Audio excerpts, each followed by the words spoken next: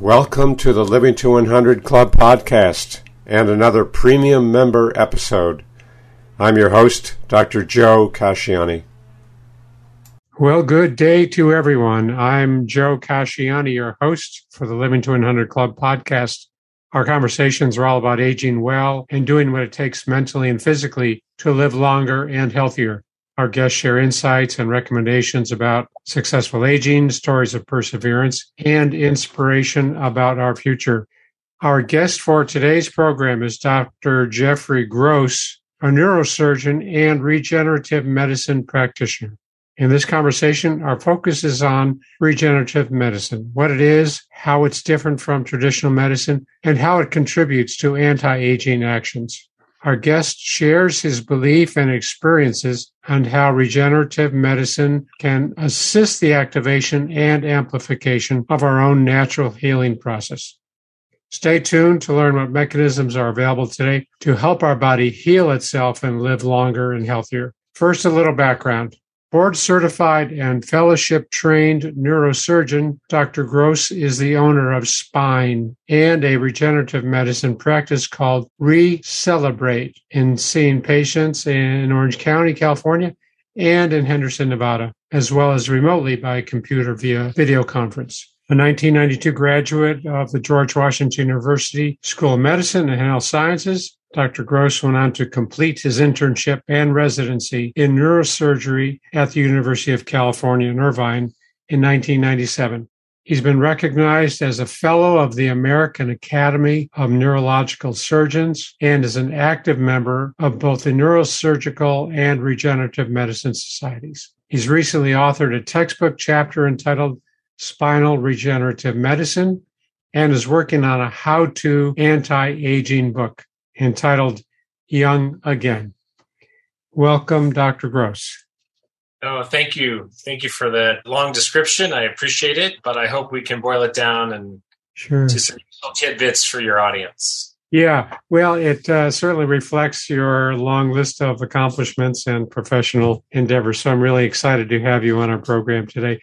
I always like to open by asking our guests to tell us briefly about the journey that brought you to where you are today. Thank you for having me, and I appreciate the opportunity to speak to you and have this interaction. In short, I went to college with this great love of biology and biochemistry and molecular biology and the inner workings of the small and microscopic and nanoscopic portions of our cells. And what an amazing machinery it is. And then, I got busy. I went to med school and residency and practice, and I look back and said, wow, I really miss that thing that led me here in the first place because I don't get to apply it on a daily basis in my practice of neurosurgery, which over my career has been about diminishing the need for surgery and looking for cutting edge ways of helping people mostly with neck and back pain, but also brain ailments and injuries. So a number of years ago, in part because of frustration with the healthcare system, in part, I went back and retrained and reread and studied. And now part of my daily routine is to get up and read the latest scientific articles on topics. And I brought back in my love for molecular biology and stem cell medicine. We learned a lot about stem cells in the 23 years I was practicing before going back, and re-including these really interesting but already available techniques to help people foster the goals of less surgery and more healing using their own body's programming. Just they need a little nudge, a little help. Yeah, so fascinating. I get to employ that on a regular basis, and that's kind of the journey how I came full circle to where I am now. Yeah, okay. So we'll talk much more about that. I'm anxious to learn more. So your current practice consists of what? Seeing patients? Are you teaching? So my teaching isn't doctors and residents directly. I teach by giving scientific presentations to national and international, regenerative medicine groups. I'm writing the book, as you mentioned, which is for everyone. So I'm hopefully teach everyone very simple ways of slowing down their aging process. And I teach patients every day when I talk to them. And everything's an education. I see patients. I interact with the professional community who's involved in longevity and health span and biohacking like yourself. We met through these circles and hopefully can share together and some ideas and some wisdom and create new ideas together. So that then the most of my time, though, is patient care related. Sure. So your practices are in Henderson, Nevada and Orange County? Correct. Still? Good. Okay. So let's jump right into the topic, regenerative medicine. How is it different from traditional medicine? Well, it may vary based on what we're dealing with, but if we could use, let's say, joint pain as a generic example, because it's very common. Over a course of a life, old football injuries or what have you, we have knee pain, we have shoulder pain, we have overuse syndromes, perhaps repetitive work things. And we develop what our doctors often traditionally tell us is arthritis. It might be osteoarthritis, but what they're really saying is you have an inflamed joint, and that inflammation is a smoldering campfire. And that campfire is causing degeneration of the cartilage and tendons and the anatomic elements that make up the structure of the joint. And that can lead to dysfunction, limited range of motion, and pain. So traditionally, we treat that with physical therapy, with ice, with taking it easy, perhaps, with anti-inflammatories, and with cortisone shots. And cortisone is a type of steroid that is an anti-inflammatory. So the problem with cortisone is, although it may rapidly reduce acute pain and inflammation, it actually causes long-term, especially if you use them repetitively, degeneration. However, if you are a 3-year-old and you fall down and scrape your knee, you have a scab, your mother puts some Bactine on it, washes it off, puts a bandage on it, kisses it, and sends you on your way. 3 or 4 days later, that scab is gone. That 3-year-old heals like crazy. Yet if we're like my age, I'm going to be 57 or older, if we bruise our elbow against a door, we have a bruise and we have pain and discomfort and swelling. And it could be 2 or 3 weeks before that's fully resolved. I asked myself this, and I bring it to the audience because I think it'll help me answer your question. Why do we take so long to heal when a 3-year-old can heal in 3 days? It's the same body, same cells. And it's because that youngster doesn't have chronic accumulation of inflammation, exposure to the environment, foods, not great foods either, perhaps, processed foods, too much exposure to sugar or carbohydrates, things over the years that have accumulated inflammation. It's like our body is hoarding this inflammation, and we need to get rid of that. And it is that very pathway towards an anti-inflammatory course that is why regeneration or regenerative medicine is different than traditional medicine, because we are working towards regenerating, whereas in traditional medicine, we are just working towards stopping the pain, dealing with the symptom, which is typical Western problem response medicine as opposed to preventative and biological reactivation medicine, which is regenerative. Regenerative means, can we regrow these tissues? Can we get a healthier cartilage in the joint? Can we reduce inflammation? One quick caveat is using an anti-inflammatory like ibuprofen or the cortisone shot, which is anti-inflammatory, doesn't make it more regenerative, because that only shuts off one pathway of inflammation and makes the others in the cellular response hyperactive. So a truly anti-aging regenerative approach to any problem, using joints as an example, involves no synthetic anti-inflammatories. It has to be a natural approach or a biological approach to anti-inflammation or anti-inflammaging. So instead of using a traditional anti-inflammatory medication like cortisone, you're saying that there are other approaches to reducing the inflammation, the steady buildup of inflammation that we all kind of encounter or are exposed to, and just adds to the problems of healing. So there are other approaches.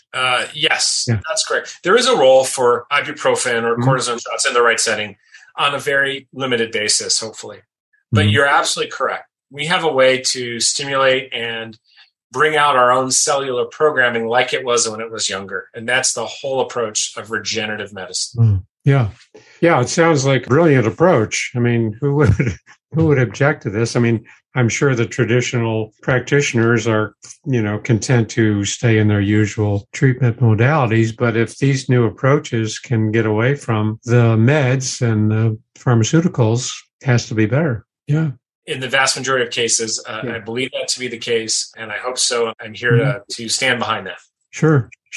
So, of course, there is a time and a place for some of those medications, but if this approach is as effective and maybe more effective in terms of our overall health and kind of regenerating our own well-being, let's adopt it. So what are some of the approaches? How do you reduce the inflammation? Well, it can start out very simply. It could start out with diet. Our food source is very inflammatory. One of the most pro-inflammatory portions of our diet is sugar. If we think to our caveman days, sugar was not abundant. Maybe a piece of fruit here and there. We were really looking for protein for the most part. So in terms of sugar causes this insulin response, and insulin itself is also a pro-inflammatory hormone in the body. So by limiting sugar, we're limiting the insulin response, and then we have fewer problems associated with long-term exposure to sugar. Heart disease, blood pressure problems, obesity, metabolic syndromes, diabetes, of course. All of these are related to, at least in part, to our overexposure to sugar and carbohydrates. Therefore, I would recommend someone who's truly looking to heal something, even a joint, move to a ketogenic diet. A ketogenic diet is one that's low in sugar and carbohydrates and uses the body's own stores of those. And the brain uses these ketones instead of sugar, and the brain loves ketones. It's very useful. It actually improves cognition.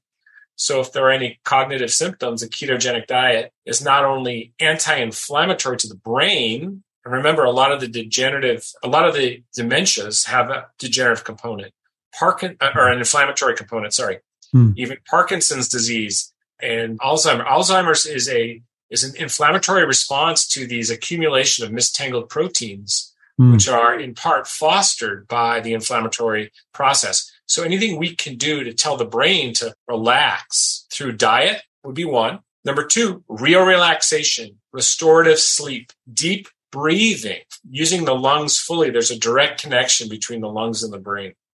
Another point would be to take advantage of the brain and gut connection through what's called the microbiome, the bacteria that normally live in our stomach and our intestines. And they do help us process phytonutrients, things from fruits and vegetables. They produce anti-inflammatory small molecules and peptides that get into our system. There's a direct correlation between cognition, brain function, mood, with the proper use of probiotics. An American population that is not exposed as we used to be. When we were kids, Dr. Joe, I grew up playing outside, rolling around in the dirt. So I probably had exposure to diverse bacteria. We don't get that now. Even if yet we have yogurt that has active cultures, we're really not getting enough. So I do recommend use of probiotics. And I think we're seeing an explosion in the different types of probiotics. There will be probiotics that are more directed to certain inflammatory diseases. And parenthetically, inflammatory diseases are really synonymous and overlapping with diseases of aging. In fact, a wise person in regenerative field said, aging is really accumulated inflammation, and they coined the word inflammaging. So the less inflamed we are, the less biologically we age. We may age on the calendar, but that's why you can take, two 75-year-olds right next to each other, and one is youthful looking and active, and one might be a little slowed down and has lost muscle mass and looks much older. So we want to be that younger, active 75-year-old. And that takes work, and it takes weight-bearing exercise would be another bullet point to add. We know that muscle mass and bone density are correlated with longevity. We need proper protein intake. Most of us don't get enough protein. Part of it's the American diet. So protein supplementation to a limit, and then good use of vitamins and supplements. Most of us take a multivitamin. That's really not enough. A multivitamin might have 100% of the RDA recommendation. RDA just produces numbers to prevent malnutrition. We don't want just treating malnutrition. We want to optimize what our body needs. And then probably the most important thing before we get into actual biologics would be to talk about, let's say I got the weight-bearing exercise. That's really important, and also for cognition. And we talked about diet, but gosh, there was something on the tip of my tongue. I must need my probiotics today. You're short a little bit. But I think I've hit most of the elements that I would, if someone comes to me for an anti-aging visit, we sit down and go over all this lifestyle business, all this epigenetics stuff. Sure. Yeah, what you're talking about is a very holistic approach to staying healthy. I mean, as you talk about these lifestyle factors, it's probably the preliminary stage of regenerative medicine. Let's get the basics in place first, and let's reduce the inflammation as much as we can. So sleep and diet and fitness, probably strength training and, aerobic activity, and of course the fruits and vegetables and all of that. So yeah, that's just good, healthy approaches anyway. So that falls under regenerative medicine. That's good to hear.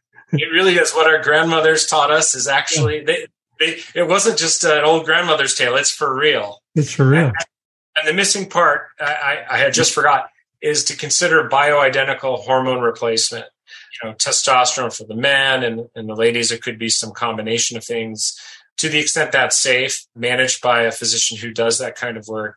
For example, we have a lot of ladies who come in and say, my doctor did a bone density test. I'm developing osteoporosis. But it's okay, doctor. I'm taking my calcium. And that's very nice. I say, that's great. But the calcium is going to go right through you unless you have the right hormones and vitamins to drive the calcium back into the bones. And that requires, it's a hormone-driven process. So if you're not on estrogen or progesterone replacement and you're just taking calcium, it's not going to work. And bone density is important as we get into more of the regenerative medicine, because our bones are where most of our stem cells live. It's in our bone marrow.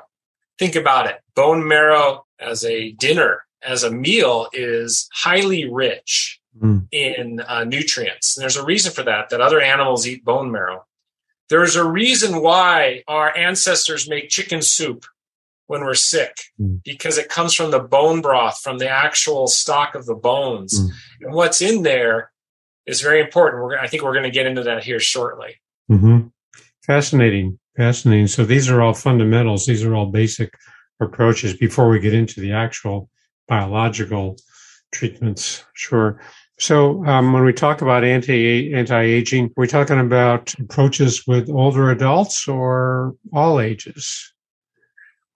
It's for everyone. And there's some recent literature suggesting that earlier you engage this lifestyle, this anti-aging lifestyle, and the longer you stay with it, the more benefits it will have. So as one of my favorite history professors in high school used to quote, Ogden Nash used to say, vote early and vote often. Well, in this case, start your anti-aging earlier and start it often. So the earlier, we can't expect to start fixing things in our later decades, right? It's really healthy to do it in our middle-aged adulthood, 30s, 40s, 50s. We can get benefit in the later ages. I don't want to give that idea. But to prevent the need for more aggressive and more acute involvements in the later ages, start early. Start early. Okay. Eat right, sleep right, breathe right, exercise right, replace the hormones when needed, that kind of thing. Hi, everyone. If you've been injured in an accident that was not your fault, listen up. We have legal professionals standing by to answer your questions for free. Call now and find out if you have a case and how much it's potentially worth. Call 800-494-8310. I'm here with spokesman John Wolf. So, John, tell everyone listening who should call right now. Well, Maria, first off, thank you for having me here. It's always nice to answer the listeners' questions. Now, as far as who should call in, anyone who's been injured in an accident and think you deserve compensation, give us a call right now. 800-494-8310. You'll find out if you have a case and how much it's potentially worth. Thanks, John. You heard it, folks. Take advantage of this opportunity and call now. 800-494-8310. Advertisement sponsored by Legal Help Center. May not be available in all states. Okay. So in your experience, in your practice and with patients, would you say older patients present with different problems from middle age? Of course, there's more stiffness and maybe arthritis and other sensory losses, but are there other metabolic issues that come into the picture with advanced age? That's actually a good observation. You are correct. I'd say my middle-aged patients are more likely to have a focal joint problem, like a knee problem or low back pain, because what they have now is probably some past injury and then age accumulated on that body part. And that body part is starting to give them trouble earlier than the rest of their body because it's adding the two components of one injury at some point plus age-related degeneration. Whereas in the older population, we tend to see reduced organ utility, like mild kidney failure. It's something, the word failure is wrong. We should say dysfunction. The kidney doesn't process as well as it should. Or we see lung problems. And that's why these patients are usually more susceptible to something like COVID, which is highly inflammatory. One of the most inflammatory viruses we've ever seen, which fits into this whole aging and long COVID issues. It's the ongoing inflammatory response. You might remember at the outset of COVID, everyone was talking about the cytokine storm.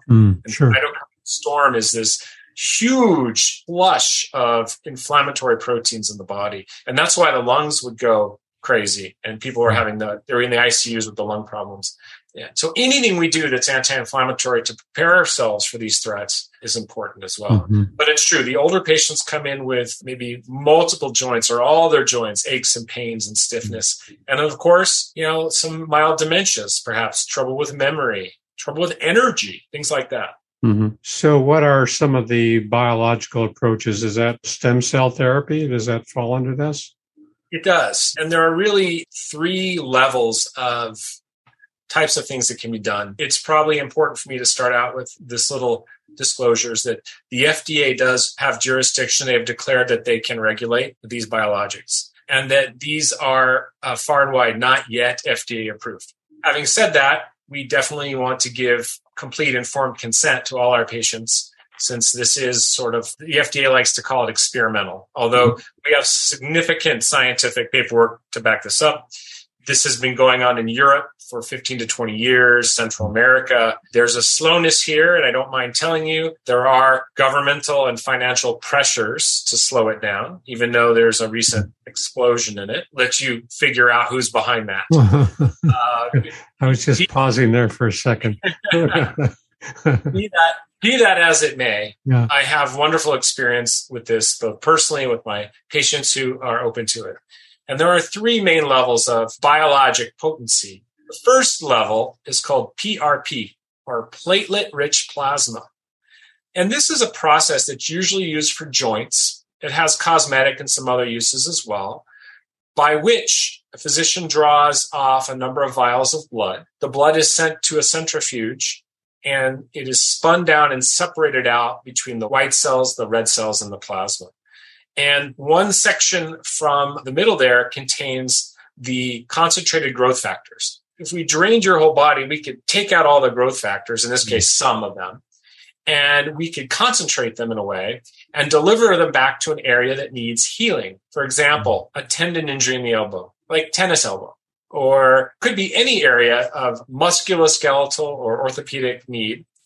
And these patients tend to need multiple treatments of this PRP. There are things you can add to PRP to enhance it. This is now, because we're not adding anything to it of biologic nature, because it comes from your own body, it's covered usually by most insurances, and FDA is okay with this. So it's basically concentrating your own body's healing powers in one spot. And it's pretty good. And think about those growth factors. What's in there? Well, you probably have a few stem cells. You probably have these proteins. You probably have small, what we call extracellular vesicles, which we'll get to in a moment.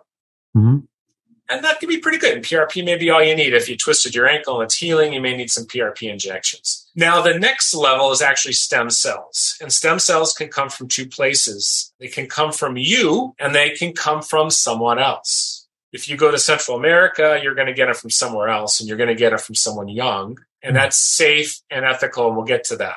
But if it comes from you, it's got to come from your fat or your bone marrow. I'm not a fan of fat-derived stem cells because fat tissue is inflamed. Obesity is an inflammatory condition. I don't want stem cells that are designed to promote fat storage to be given somewhere else. They're shown to be useful, not my favorite. The other source is bone marrow, and that hurts. You got to jab a pretty big size needle into the back of the hip where you can pull out some bone marrow. And remember, if you're an adult and you're older, you're taking out sleepy, dormant, aged, senescent stem cells to put them back into the same body. Doesn't make a lot of logical sense to me, so I don't promote that. There are people that do it and they get decent results, and that's great. I think we can do better. We have more efficient ways without having to jab you with a needle and suck out your stem cells. So the method of getting stem cells from perinatal source is usually from a mother who is delivering a baby by C-section. They give the baby off to the mother and they say, ma'am, this placenta, this amniotic fluid, this umbilical cord, we're going to throw this away. We've thrown it away for thousands and thousands of years. Instead, can we keep it? And they take these otherwise medical waste products, they make sure they're sterile, they take out the cells and the fluids and the proteins. Some of that's called the Wharton's jelly. It's a very thick healing fluid. And they make sure it's sterile, they test it for disease, and then they make this available.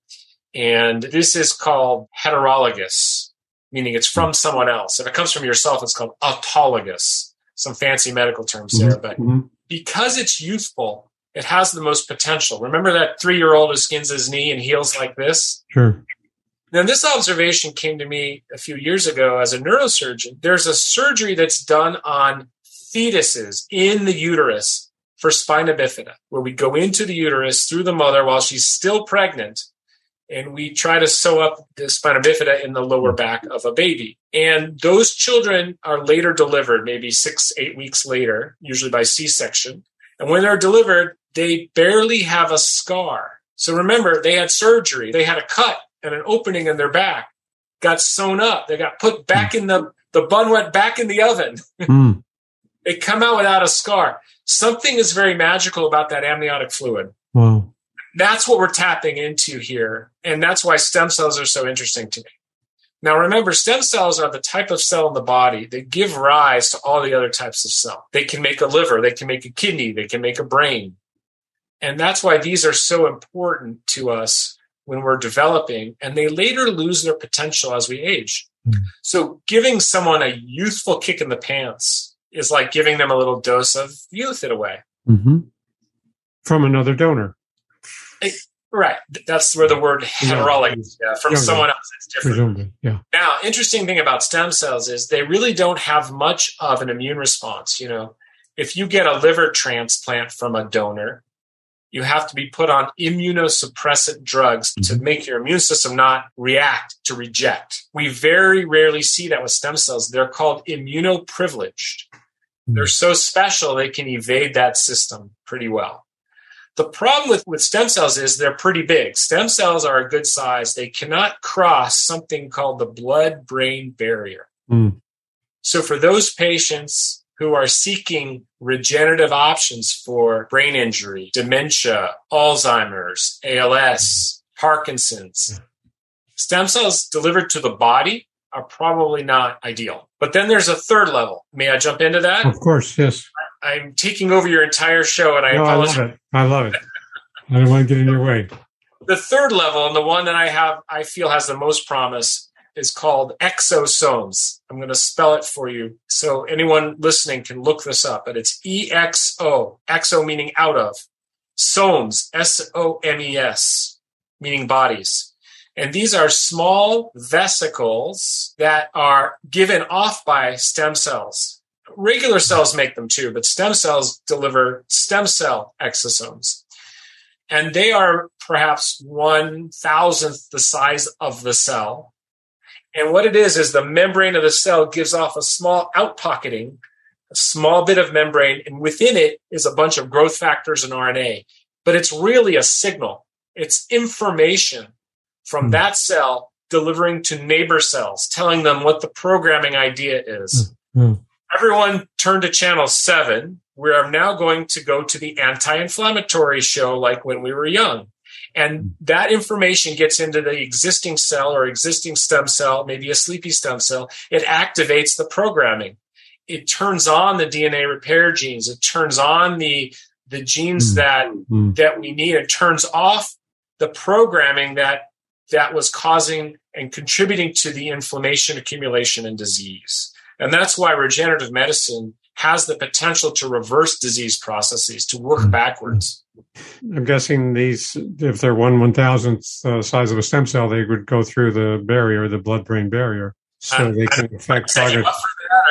You're exactly correct. They do cross readily into the brain and the cerebrospinal fluid. They cross the blood-brain barrier readily. And these exosomes can be obtained through the same method that you obtain the perinatal donor stem cells. So it's really amniotic fluid and the umbilical fluids that are sent to a centrifuge, spun down, concentrated, and we can give a significantly concentrated dose of exosomes because we can concentrate so many. I couldn't give a stem cell dose at one time to give the type of dose I can give with exosomes. Wow.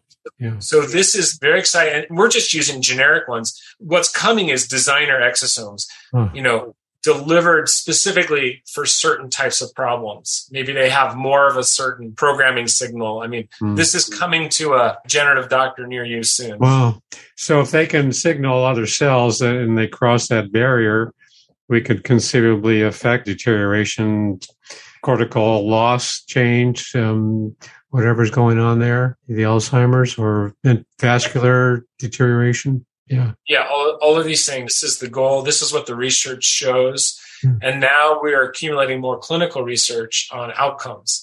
Not enough yet to convince the FDA, but enough that's incredibly exciting and worthy of looking into as an option for you or a loved one who may be affected by these, potentially devastating neurologic ailments. Sure. So what's the consequence or risk of not having FDA approval? Is it only because insurance would not pay or the risks are there, of course, but if there's some evidence-based research that shows they're safe, what's the problem with not having FDA approval?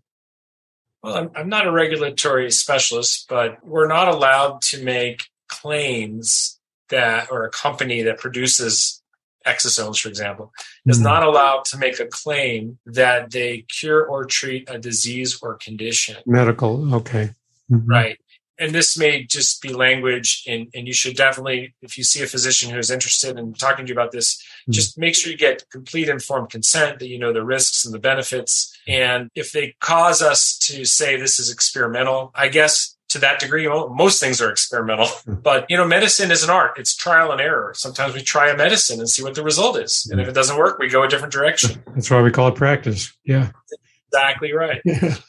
So, and you're right, though. Insurance, because it's not FDA approved, gives the insurance an immediate reason to say no go.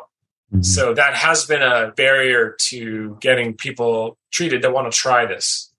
Sure.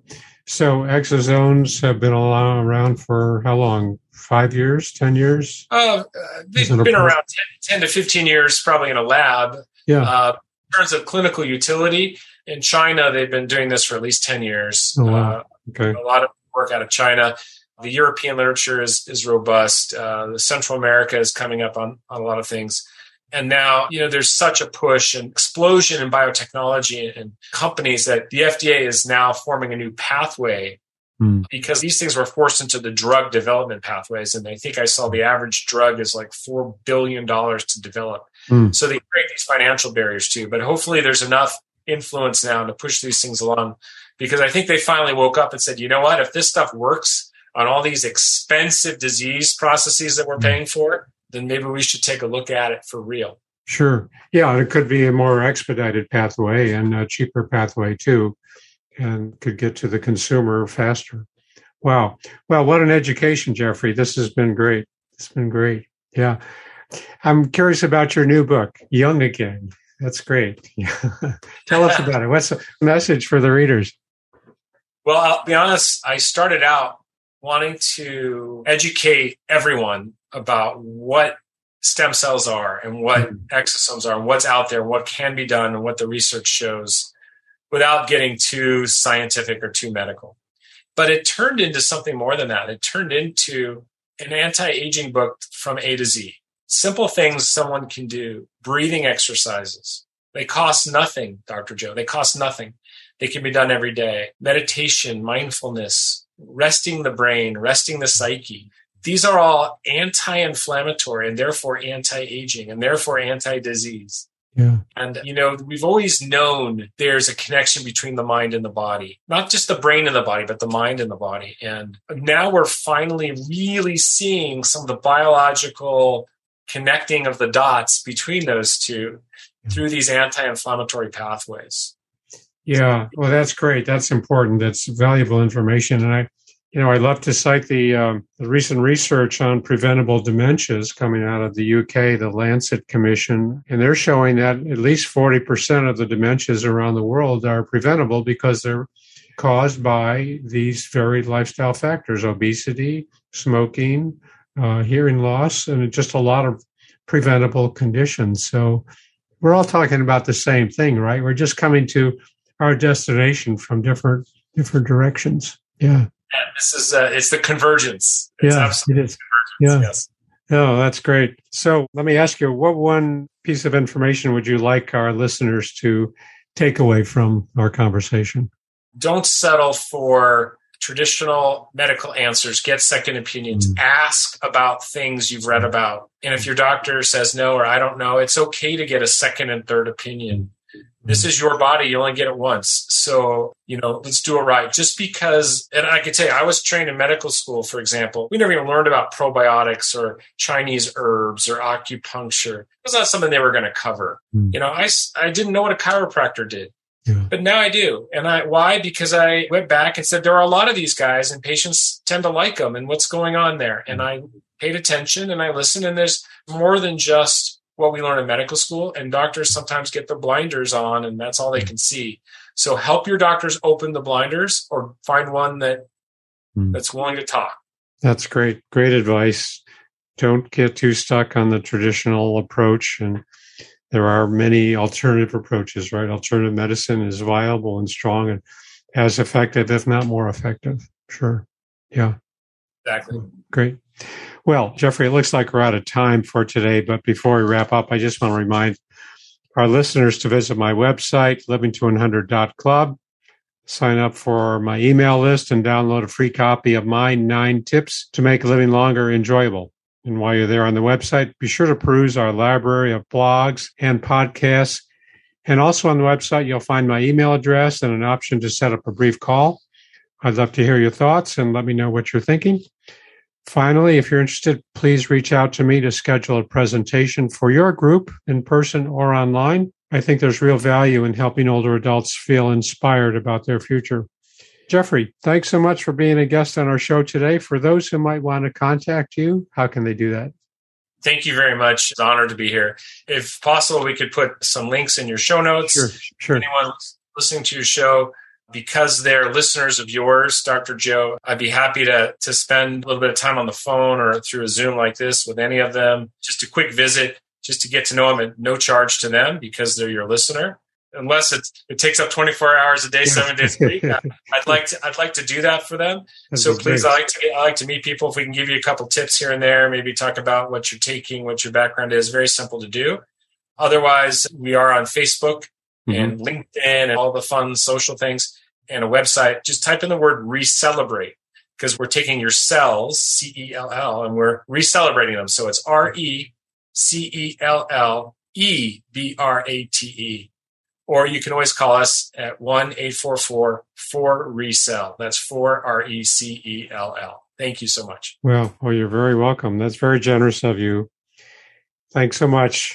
Great information. I know our audience, listeners, will really appreciate and get a lot out of it.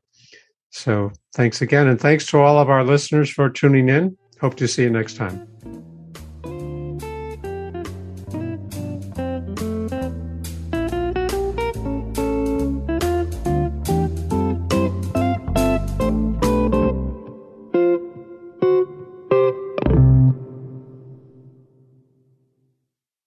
Hi, I'm Lori LeBay, and I wanted to tell you about Alzheimer's Speaks, which is another great podcast. You see, my own mother lived with dementia for 30 years, and I felt lost. Did you know every 3 seconds someone in the world is being diagnosed with dementia? Odds are it's going to hit your families too. We want to help you connect to services, products, tools, research, and stories so you can be prepared.